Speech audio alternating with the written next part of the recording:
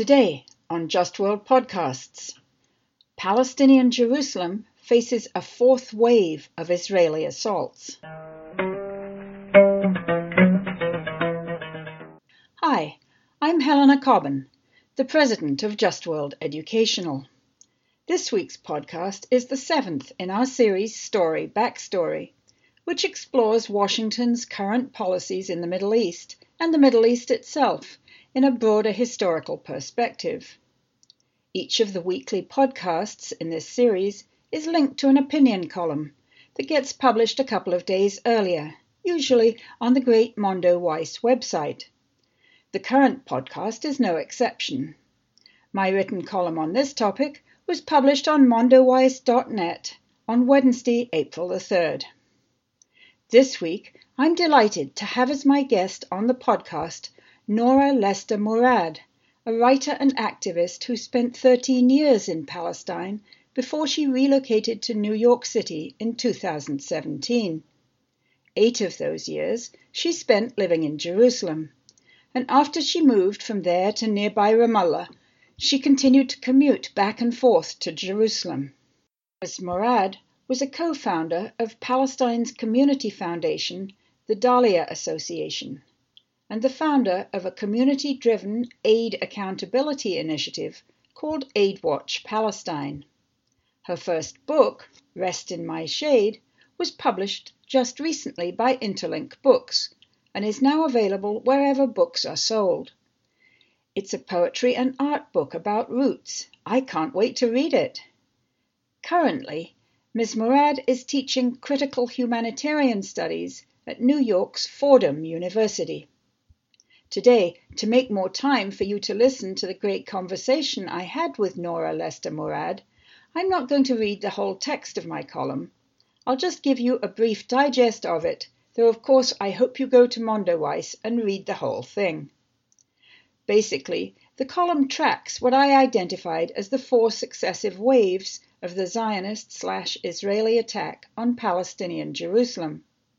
The first was in 1948, when the Jewish, later Israeli, fighting forces ethnically cleansed the whole of West Jerusalem of its Palestinian inhabitants. Incidentally, West Jerusalem was the most thoroughly ethnically cleansed of all the urban areas that the Jewish Israeli forces took hold of that year. The second wave came in 1967, after the Israeli military swept into East Jerusalem and the whole of the rest of the West Bank, and started taking some extremely damaging moves against those newly occupied parts of the city.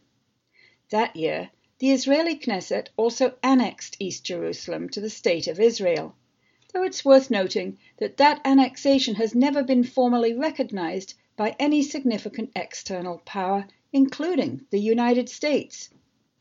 I identified a third wave of the assault as coming in 1993, with the signing of the Oslo Accords between Israel and the Palestinian Liberation Organization, the PLO.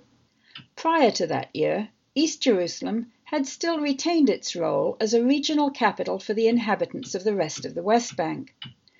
They would come to the city for its fine hospitals, schools, shops, and other institutions, as well as for its Muslim and Christian holy places.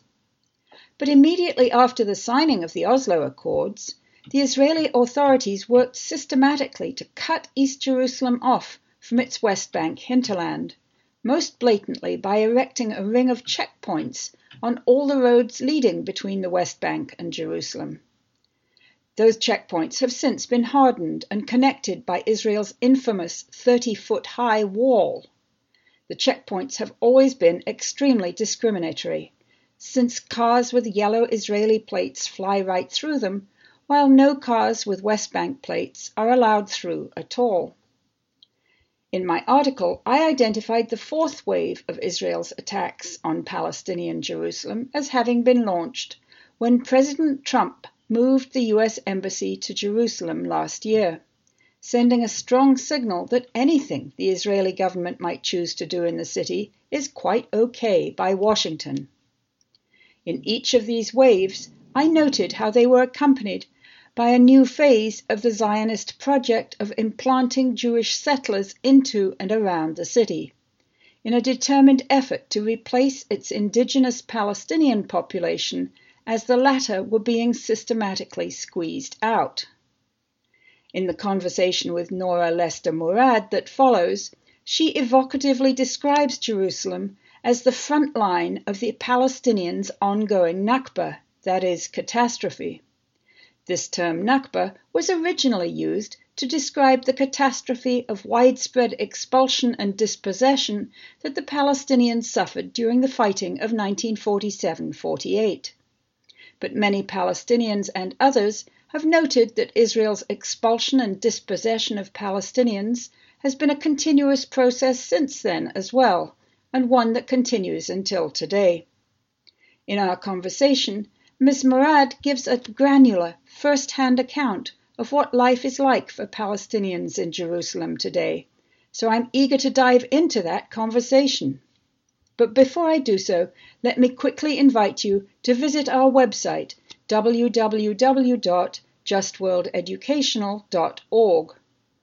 There you can learn a lot more about Just World Ed. You can sample the great educational resources we make available there, including a handy portal to all the content we have now produced in this Backstory project. You'll find links to our social media accounts on Facebook and Twitter, and you'll also find a handy tab on the website that tells you how you can donate to support our timely educational work. Please consider doing so. As always, please also note that the opinions and judgments I express in this project are my own. They do not represent the views of Just World Educational or any other organization. So now, let's go straight into my conversation with Nora Lester Murad. I'm here on the phone with Nora Lester Murad, and Nora, I'm delighted to have you on the podcast. Thank you so much.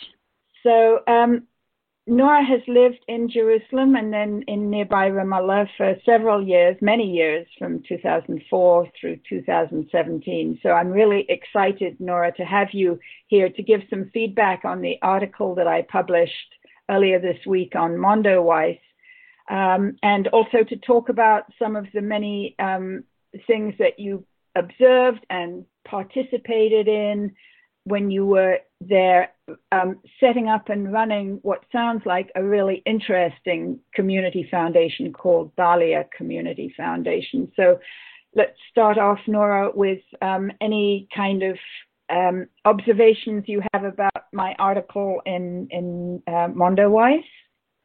Sure. Your article, Palestinian Jerusalem Faces a Fourth Wave of Israeli Assaults, was really such an impressive overview and comprehensive overview of the very, very long history of systematic assault by Israel on Palestinians in Jerusalem in particular, and it's extremely valuable. The main comment that I had was your use of the word wave in the title, because waves ebb and flow, and I don't think there's very much ebbing in the assaults on Jerusalem. It just pretty much flows. One thing you did comment on is by breaking it down into different pieces of chunks of time, how changes in the macro level can provide opportunities for the Israelis to go in and create a new wedge or a new strategy, or to implement a strategy that they've had in their back pocket.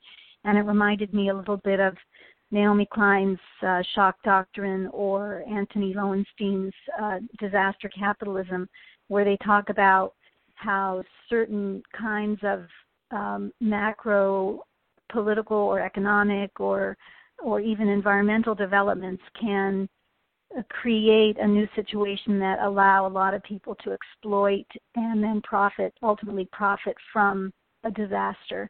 And I think that's also very implicit in your article.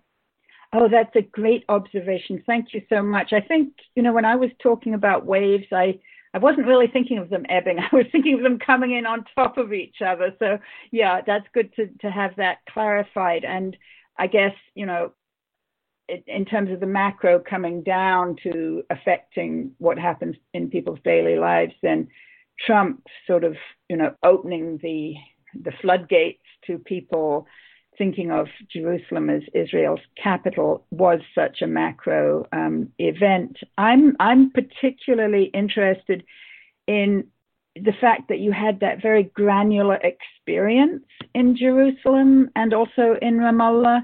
And I'd love you to, if you could share with the listeners, many of whom may not have ever been to Jerusalem or certainly didn't have the kind of close relationship with daily life there that the Palestinians live.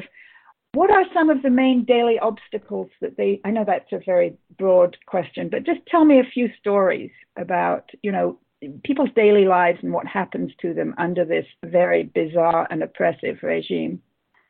Sure, I'll try to. Well, as I think is implied in your article, there are Palestinians, different groups of Palestinians with different statuses. The Palestinians in the West Bank, the West Bankers have a certain kind of ID card. The ones in Gaza have a certain type of ID card. The Palestinians who are citizens of Israel have a certain type of ID card. And then, of course, refugees, the registered ones by UNRWA, and then unregistered refugees who tend to have the worst situation when they're in refugee camps. And Jerusalem is different than all of those. Jerusalem is unique. Of course, all of those identity cards, identity card doesn't sound very important to someone like me sitting in New York City right now, but the identity card is, first of all, issued by Israel, and second of all, determines where you can go. So people with orange identity cards can't travel certain places. People with blue identity cards have the most mobility. People with green identity cards are very restricted. So just on a kind of daily level, your identity card determines where you can go, and where you can go determines where you can work, where you can go to school or can't go to school, and sometimes even determines who you can marry and not marry.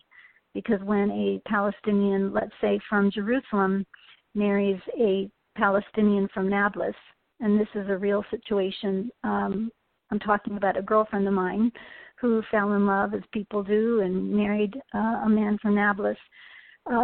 She could not live in Nablus with her husband because she would lose her blue identity card, which would mean losing the privilege of seeing her father ever again. Sorry, could her husband come and live with her in Jerusalem? And her husband could not come and live with her in Jerusalem. West Bankers are not allowed into Jerusalem without military permission, which is extremely difficult to get. The only ones that get it really are workers that Israel has chosen that it needs to come and work in certain menial jobs inside Israel. Otherwise, West Bankers can't get into Jerusalem. People from Gaza can't get into Jerusalem. And people from Jerusalem are not supposed to go to the West Bank, but they do all the time. They can also travel inside Israel into the areas that Palestinians call 1948 or inside the Green Line. But my friend who had a blue identity card, an Israeli identity card, she could travel to visit her husband in Nablus, but if she stayed there and established a residence, she would lose her blue identity card because Israel has a policy called the Center of Life policy, that if a Jerusalemite ceases to have their center of life in Jerusalem, they lose their residency privileges and become, therefore, susceptible to Israel's denial of entry at any time. They have to request military permission in order to get back into the place where they were born, to the place where their parents lived, to the place where their their cousin is getting married or their grandmother is dying or whatever. So they must retain that center of life. It sounds just like the South African passbook system, where the central government issues a passbook that determines where you can live, where you can work, where you can marry. In this case, as in the South African case, no justification under kind of the natural order of things. Somebody one Palestinian living in one city wants to get married to another Palestinian living in another city and can't. I mean, that's bizarre. That's outrageous. And then those lines between so-called Jerusalem and so-called the West Bank. First of all, I mean, as I think I said in my article, you know, before Oslo, that was a very extremely porous thing, the municipal boundary. You know, people would come and go, and Jerusalem continued to act as the sort of the regional capital for all the Palestinians of the West Bank. But then after Oslo, the Israelis clamped this ring of steel around East Jerusalem and cut off those people. So it does, I mean, it just sounds at a human level unsupportable. It's unsupportable, and yet somehow they continue to impose these kinds of, you used the word bizarre, I would agree, bizarre and almost surrealistic kinds of policies. And what's even worse is that the policies are not really policies. They can have a new policy every day if they want to, and they're not published anywhere, they're not discussed anywhere. Anything that happens under the umbrella of security, and I put that in quotes, is kind of approved without very much, if any, civil society supervision or oversight. So just to give you an example of one of the most bizarre cases was a friend of mine who was young and involved in different kind of resistance activities in Kalandia refugee camp. Kalandia refugee camp is right between Jerusalem and Ramallah, and it's administered by the United Nations. So Israeli soldiers should not be going in there on a daily basis, but they do. And when they do, there's some kind of a mechanism by which the young men, generally men, notify one another that there are soldiers in the camp, and they go up onto the roofs and they throw rocks onto the jeeps, the tanks and the jeeps that are coming through Kalandia camp. I'm not a proponent or a supporter of any kind of violence, really, except to say that a rock is not going to do much when thrown at a fortified jeep or a tank. And yet those jeeps and tanks will turn around and fire live ammunition and kill those young men who were trying to defend their own refugee camp. Remember, this is not Palestinians going into Israel to do some kind of troublemaking. These are Israelis that are going into Palestinian areas to do troublemaking. So one of my friends was arrested. He was arrested after he was shot. They came looking for him. He was shot in the leg. He was able to escape. He spent almost a year in the Ramallah hospital. And then on the day that he was being released, it snowed. So he had this idea that because it's snowing, the soldiers weren't going to come get him. So he would go home and see his family, and the next day he would go into hiding because he was wanted. But the soldiers did come despite the snow, and they arrested him. So he went almost directly from the hospital into jail.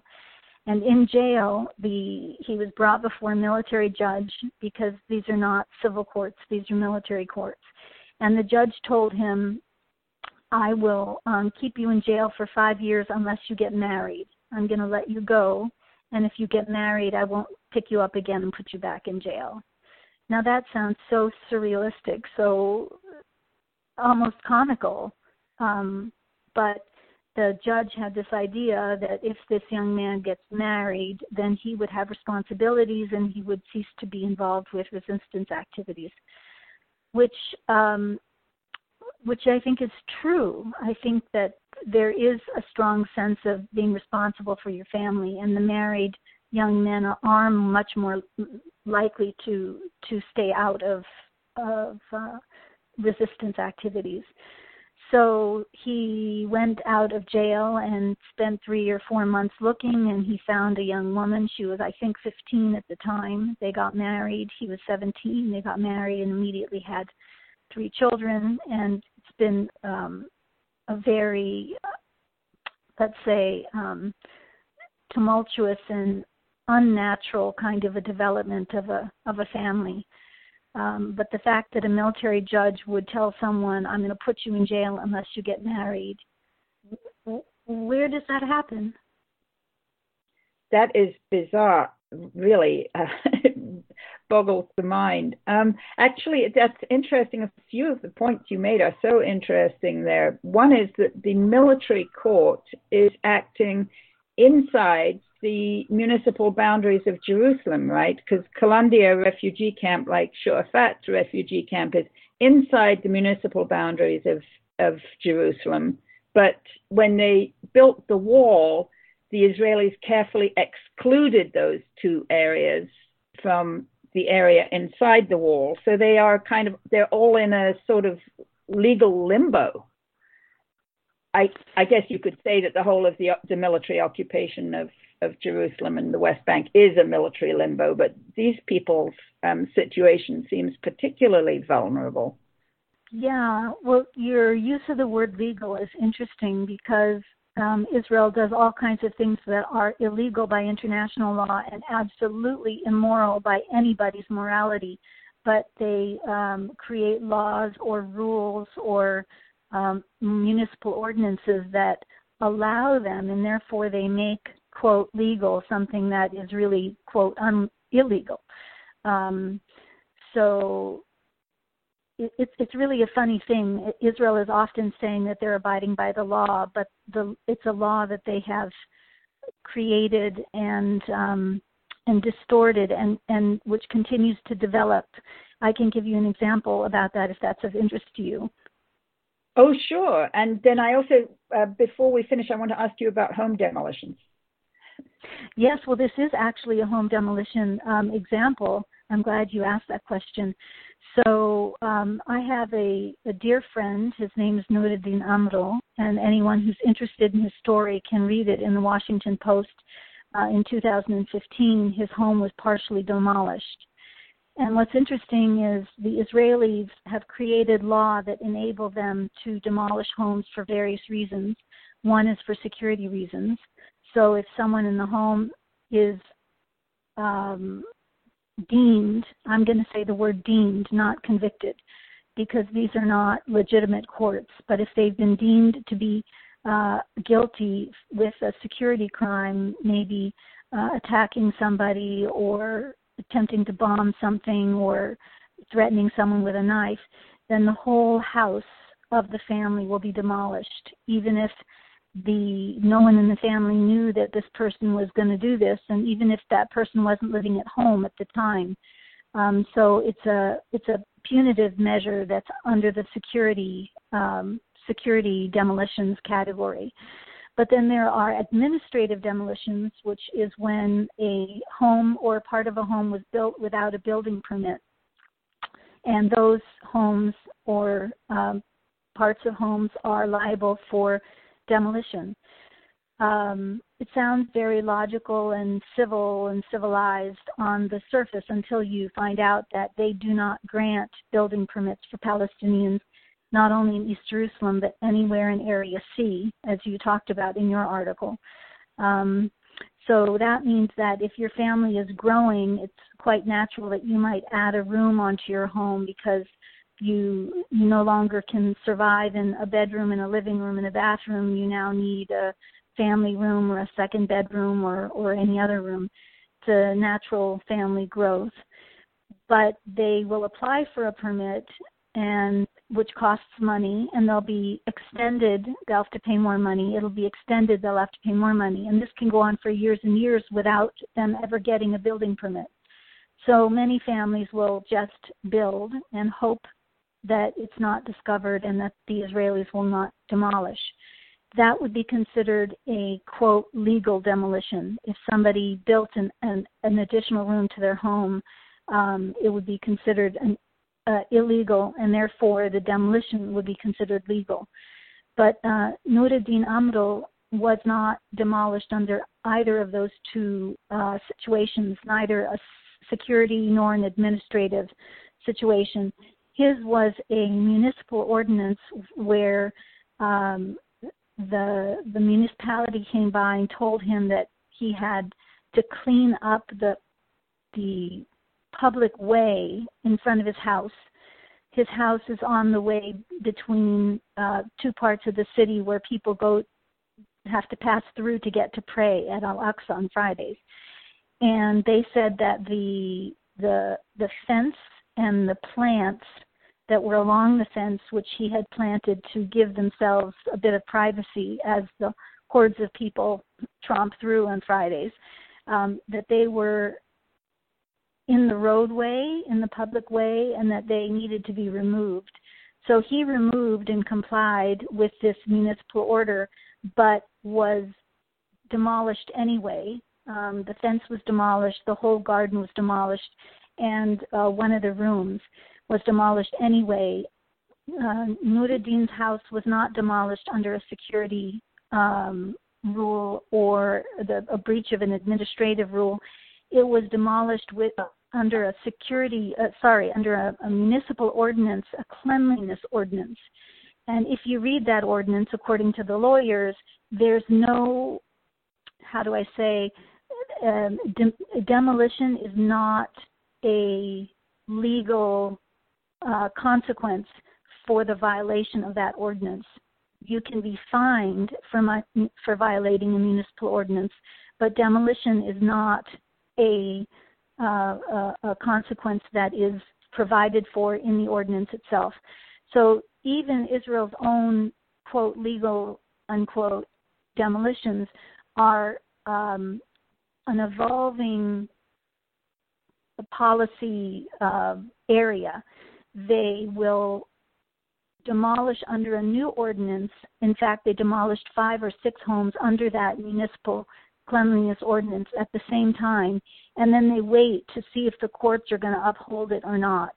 And this is a way that they can develop new policy at the expense of Palestinians without having to, let's say, write down a policy saying we want to demolish more homes. They just do it, and if it doesn't get caught in court, they just continue to do it.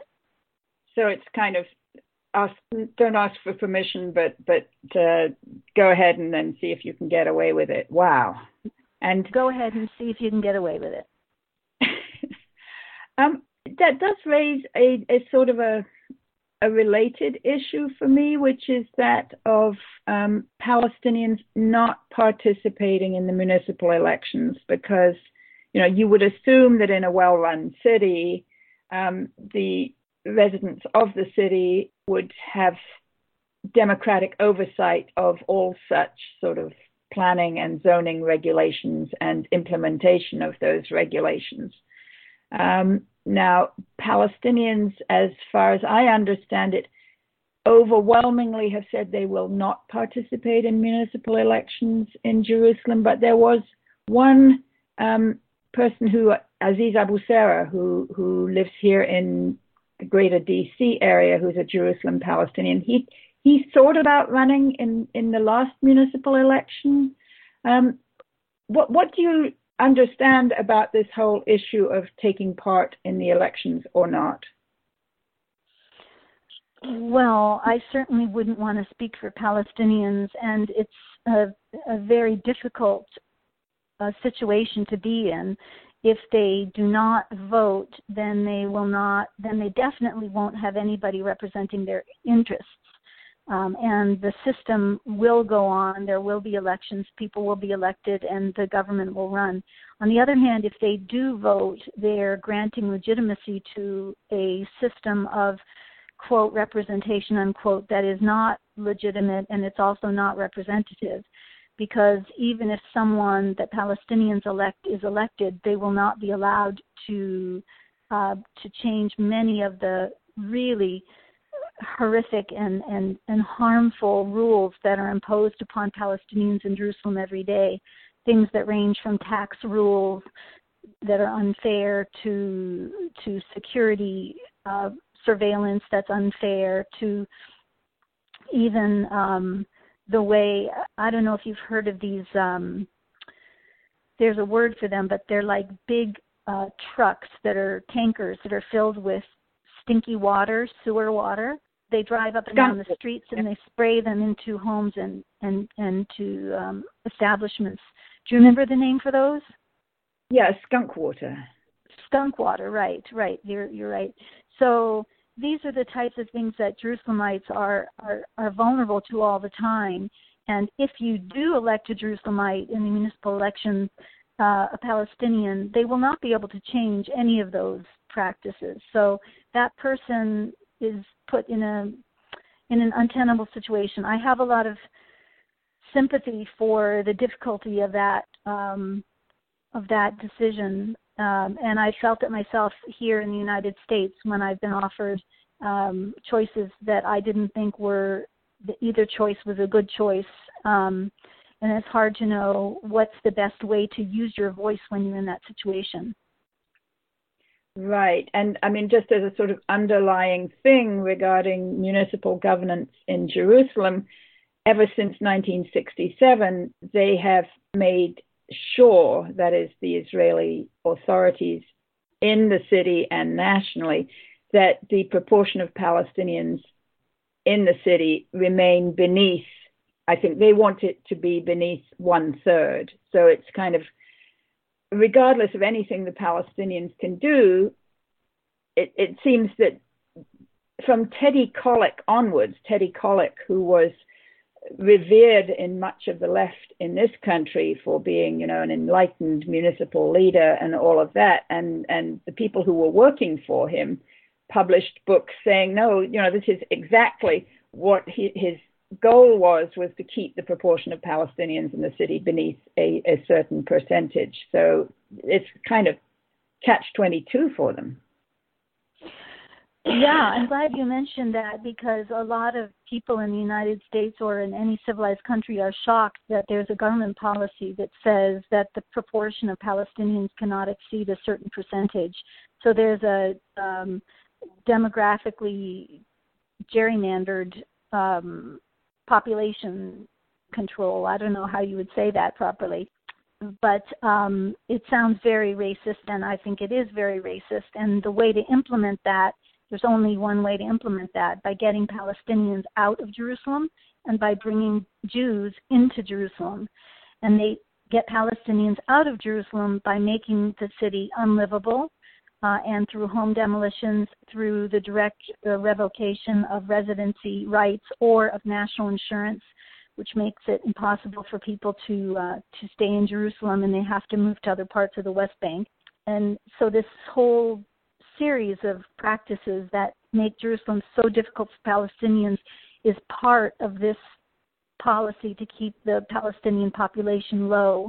And the other way to bring Jews into Jerusalem is by establishing settlements, which we didn't talk about, establishing Jewish settlements and then incorporating them into the municipal boundaries of Jerusalem, which then increases the Jewish population.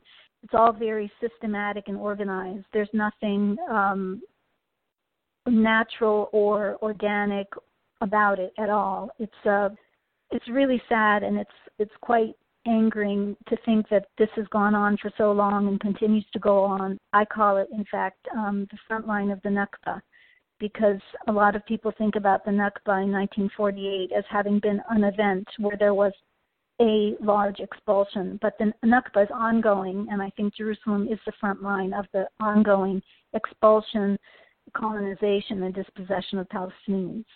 Wow, that's a powerful image. Thank you so much, Nora, for coming onto the podcast and sharing all these experiences. I mean, as you say, it's very angering, and I'm sure that you're doing a lot. By the way, I will mention your book, which has just come out, Rest in My Shade, and maybe another time on the podcast we should talk about the book, which hopefully is a little bit more hopeful than talking about Jerusalem. But anyway, thank you so much for being with us.